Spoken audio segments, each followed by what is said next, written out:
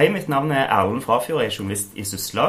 Velkommen til en ny sending I Oilcast. Og I dag har jeg tatt turen opp til ONS sitt hovedkvarter I Næringslivets hus I Stavanger. Og her har vi med oss ONS-sjef Leif Johan Sævland og programdirektør Ingvild Mæland. Leif Johan, hvordan ligger dagen her oppe nå 2 uker før oljemester starter? Her det helt herligt. Det så hektisk som det skal være. Det fantastisk stemning. Det veldig mye gode tilbakemeldinger på det programmet og det tilbudet vi har.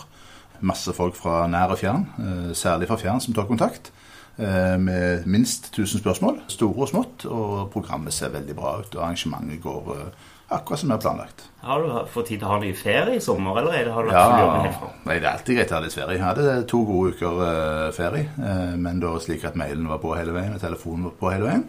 Men så var det ikke alltid han ringte, og ikke alltid det var mail, så det gikk så bra. Vi jo vant med det. Når det ONS, så det ikke alltid like lange ferier. ONS I 2014, det var jo en rekordmesse med nesten 100 000 besøkende. Etter det så har det skjedd mye I oljebransjen. Hvordan påvirker det årets konferanse? Ja, naturlig nok så vårt arrangement også preget av det. Det preger på en slik måte at næringen har gått gjennom noen enorme endringer på 2 år. Og det skulle bare mangle at ikke det tema som vil bli drøftet, ting som blir snakket om, ting som vil bli diskutert. Vi har et arrangement som på utstilling like stort som det var sist gang, like mange kvadratmeter som vi har solgt.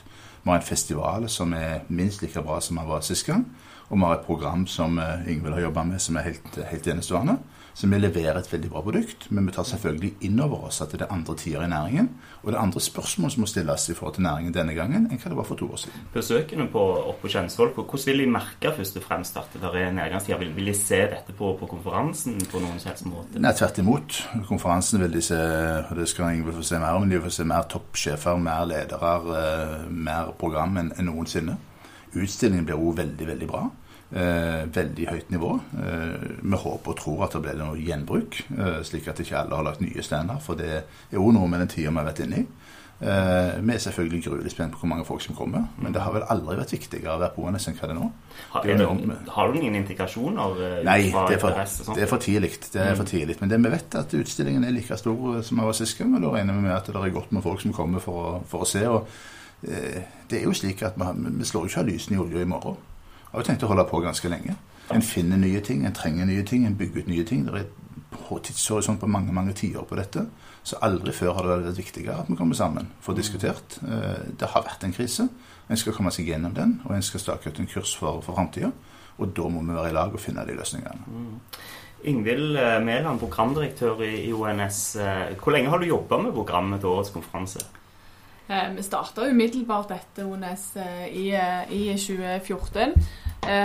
Vi satte oss noen mål egentlig som har holdt oss til. Vi sa at vi skulle øke den internasjonale tilstedeværelsen og internasjonale fokuset I programutviklingen. Vi skulle ha en enda bedre dekning av den totale energimiksen. Og vi vil ønske å fremstå og være innovative både I forhold til hvem vi har på scenen, men også I forhold til at vi har noen nye programposter, nye ting vi fokuserer på for å være tidsaktuelle hver gang. Og det viktigste av de nye tingene vi har nå, det jo dette her på den satsningen på tekniske sesjoner, så blir et knallprogram på ONS I år. Hvorfor teknologiutviklingen viktig å løfte fram på ONS?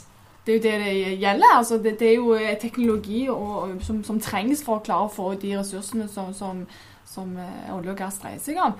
Og både når vi jobber liksom selskapene jobber I det å få mer ut av de moteområdene på sokkelen, så blir det vanskeligere og vanskeligere å få de ut, og mer krevende, og kreve teknologiutvikling I forhold til det, men også skal bevege seg inn I nye områder, der kanskje omgivelsene annerledes enn det har vært før, og vil kreve nye teknologiske løsninger.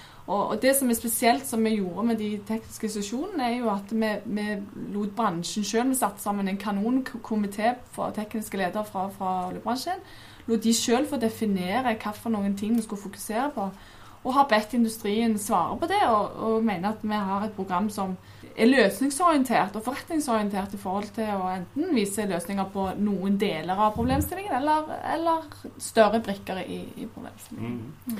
Hva vil du trekke frem som høydepunktene på årets konferanse? Hva de virkelig godbitene? Jeg vil jo si at programmet solid, og jeg tror gjerne at det den aller sterkeste fordelen.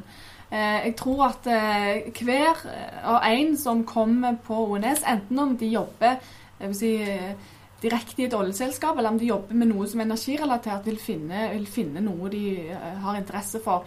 Og sammensetningen i programmet, alt fra toppledersamling til konferanse, til senterkort, til tekniske sesjoner, og Young-programmet vårt, og fornybarseminaret, og International Markets, der noe for enhver smak. Så tror jeg at det som jeg vil trekke frem som den absolutte styrken i år, det er jo at hvis du ser på nivået av toppsjefer internasjonalt, som er til stede på ONS, det er den største forbedringen og største fordelen vi har her. Ja, for de kommer alle. Det er toppsjefen i alle de internasjonale selskapene som stiller på Kjensvoll. Ja, altså, vi er jo superfornøyde, og vi er veldig glad for at de har valgt å stille på ONS, og vi håper at det reflekterer den kvaliteten vi har satt sammen her. Men lederen i Shell og i ConocoPhillips, og vi er også veldig stolt for at sjefen i Petrobras nå kommer. Vi har ledere i oljeselskaper som driver med shale oil i USA, som er veldig sentral i oljemarkedsdiskusjonen. Vi har Saudi Aramco, han som er oppstrømssjef i Saudi Aramco, Al-Qatani. Så det er duket for de beslutningstakerne som har utrolig mye makt i forhold til oljemarkedet, blir samlet på, sånn som du sier, på Kjensvoll og på ONS. Og vi håper at Stavanger og regionen og Norge og egentlig internasjonalt forstår hva muligheter de har her til å få førstehåndsinformasjon fra disse folkene. I 2014 så gikk jo omtrent alt av seg selv. Er det sånn at nå når bransjen må stoppe og tenke seg litt om, så er det viktigere enn før å delta på sånne store konferanser og møtes? Ja, definitivt. Og jeg tror det å komme i lag, det å være med og drøfte de utfordringene som vi nå står overfor, og de går jo på forskjellige områder.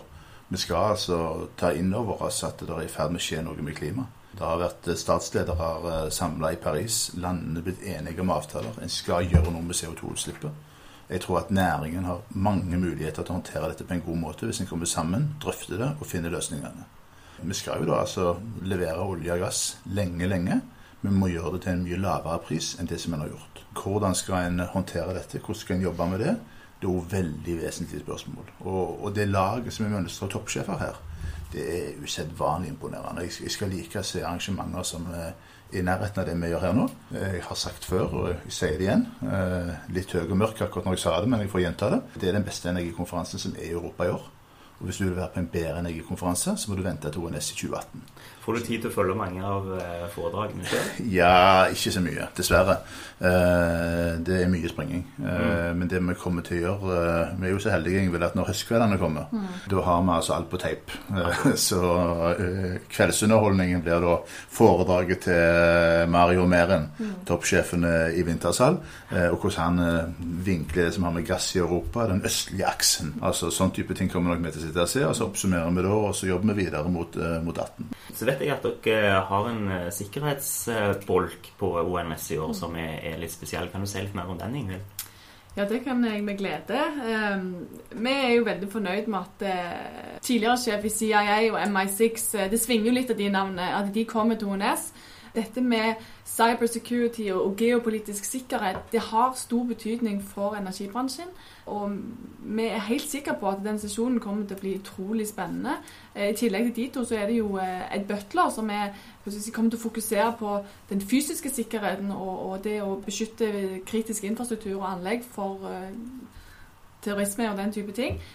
Så han kommer til å fokusere på det, og i tillegg så har vi jo Runa Sandvik der, som hun er jo informasjonssikkerhetssjef i New York Times, men ekspert, og hun er jo en hacker, egentlig. Underkant av 30 år. Hun er under 30 år og har utrolig spennende historie, og utrolig fascinerende dame som har fått det masse på de 30 årene. Så dette blir et av høydepunktene på årets konferanse?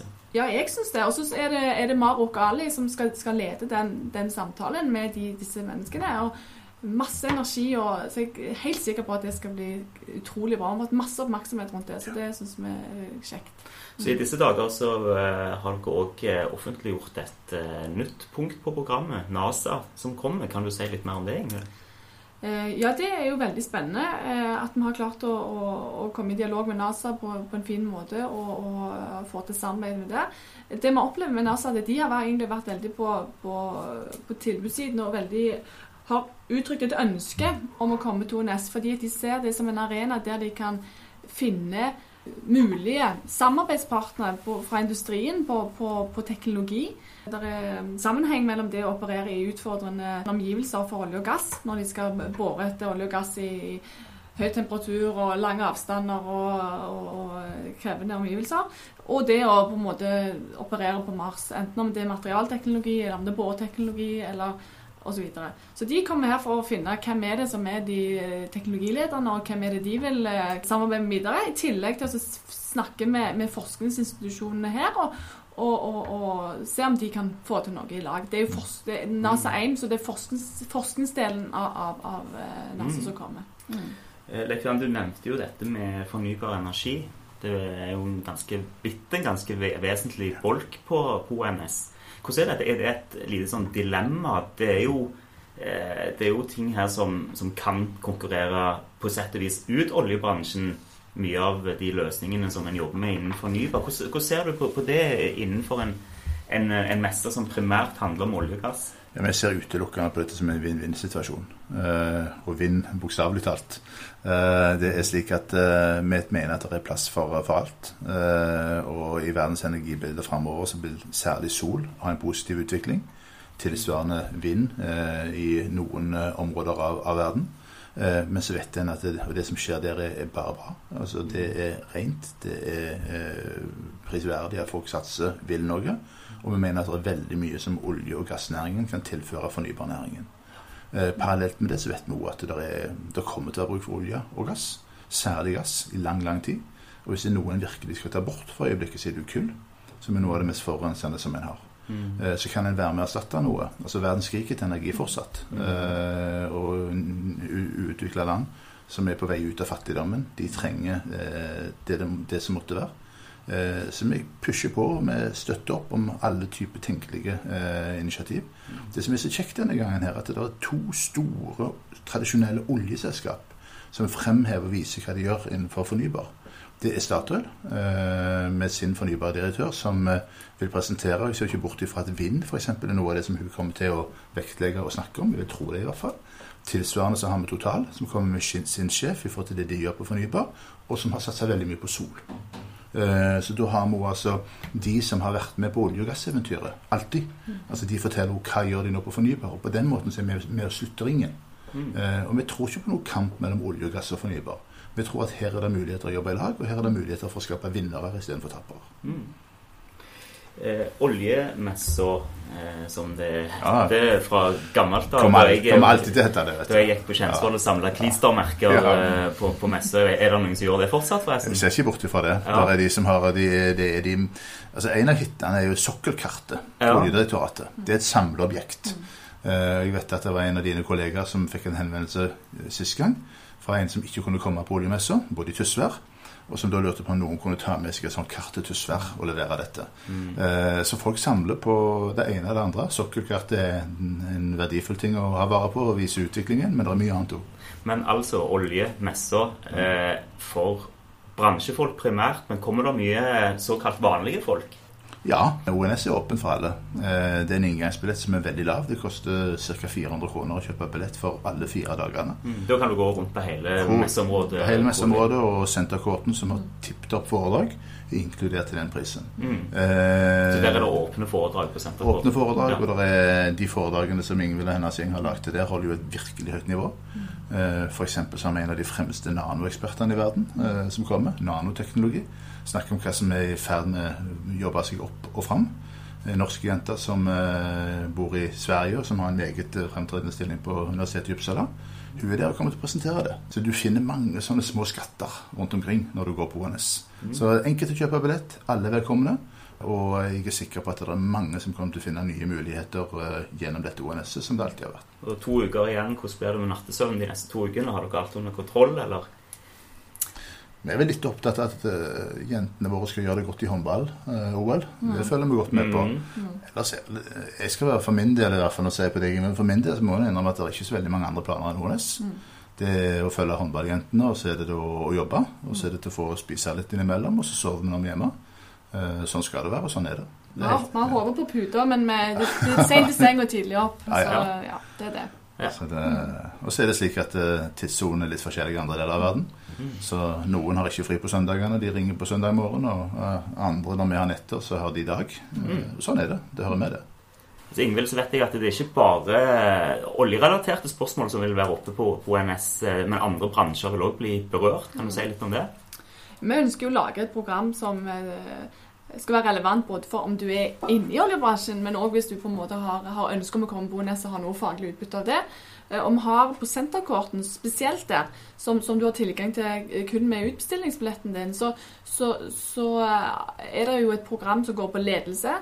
Anita Krohn Traaseth kommer, Bjørn Haugland som sustainability-sjef i DNV GL, Tor Arnesen skal delta fra Shell, som har et globalt HR-ansvar i Shell og har mange refleksjoner rundt det.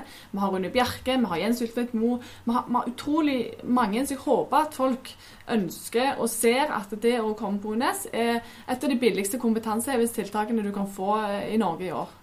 Ok, Jan Sævland og Ingvild Mæland, da ønsker dere bare lykke til frem mot innspurten. Tusen takk og velkommen på ONS.